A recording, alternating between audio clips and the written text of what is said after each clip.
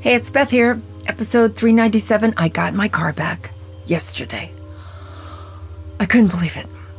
I drove myself to a store that had nothing left in it. Didn't matter. Went to a liquor store, which had everything left in it. Got some bottles of champagne. Very exciting. Then I got back in my car. I could make a movie. I went to a movie by myself in my own car. So exciting. I wanted to see this movie. I don't know if anybody else in the world wants to see it. It's Brendan Fraser's Whale. Okay, it's got some problems that are not Brendan's fault. Darren Aronofsky, he always has to do something. So the beginning of this movie is pretty off-putting, maybe to a lot of people. It doesn't even have to be there. It means nothing to the story. And it's also got like religious overtones, which mean nothing to the story. I mean, Brendan in the story leaves his daughter, abandons her for whatever reason. That's really the heart of the story. So it took Darren. Okay, so this play was written 10 years ago. It was off Broadway, Playwrights Horizon, 150 seats. This guy named Sam Hunter, MacArthur genius. Why does everyone have to be a MacArthur genius? Okay, writes this play. Nobody wants to do it. Nobody wants it. Darren sees it. He wants to do it. It takes him 10 years to find an actor. He wasn't even thinking about Brendan. He saw Brendan in a trailer for a Brazilian movie on a plane flight. Has him come in. And Brendan had a great career. And he was so likable and so lovable. And something happened to him where in 2003, the absolute head of the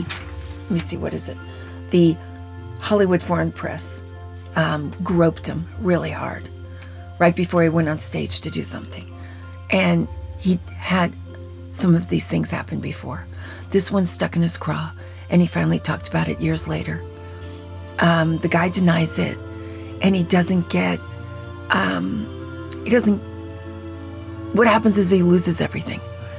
And so he kind of just felt good that he did it on his own terms. He'd done Gods and Monsters. Everyone forgot about it. He's really a great actor. So I'm glad Darren gave him a chance. This movie has some moments in it, especially as an older person, because he's trying to reconnect with his child. And he's got congestive heart failure, and he's eating himself to death. And it has these specific moments that Darren says he puts in his movies. But the specific ones, I listened to a whole big thing with him being interviewed. The specific moments he mentions are not the specific moments that stand out. Brendan eats 2 pieces of pizza at a time when he's starving. He dips it in ranch dressing. He does all these inside things that people do when they binge. And it made him really likable, really kind of lovable. And I don't think if I saw this movie at home and was distracted by the dryer bell or whatever, doorbell, I don't think I would have gotten into it as much. You really need to sit down with this, and you really need to just get past the first scene. It doesn't even matter. It's really the story about Brendan and his daughter, who is an amazing actress in this movie. And Brendan plays this online professor, and you can never see his face. None of the students ever can.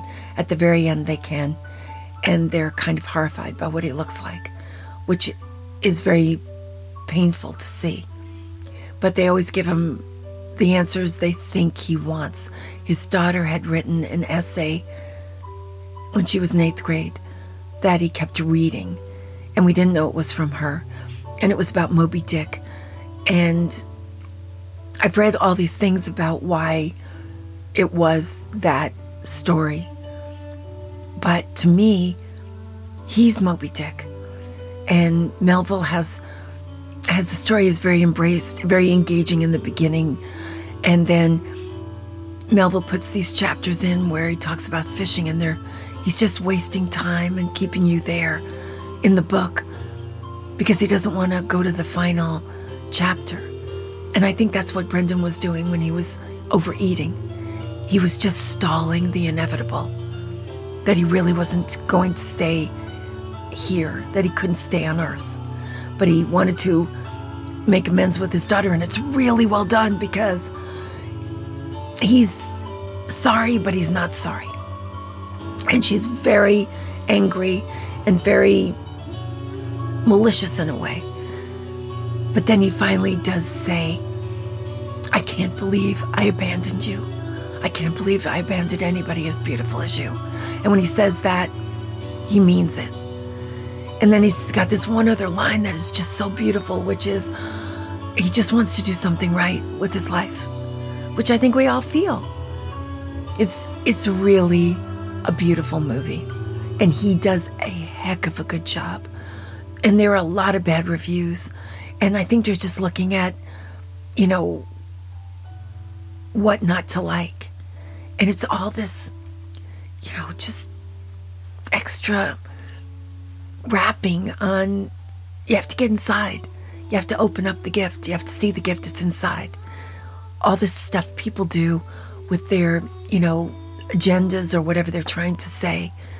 It's not really what the story is. The story is really about he and his daughter.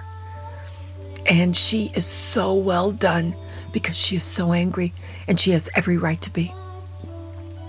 She's lost a father, and he wants to come along at the end and fix it. And she's not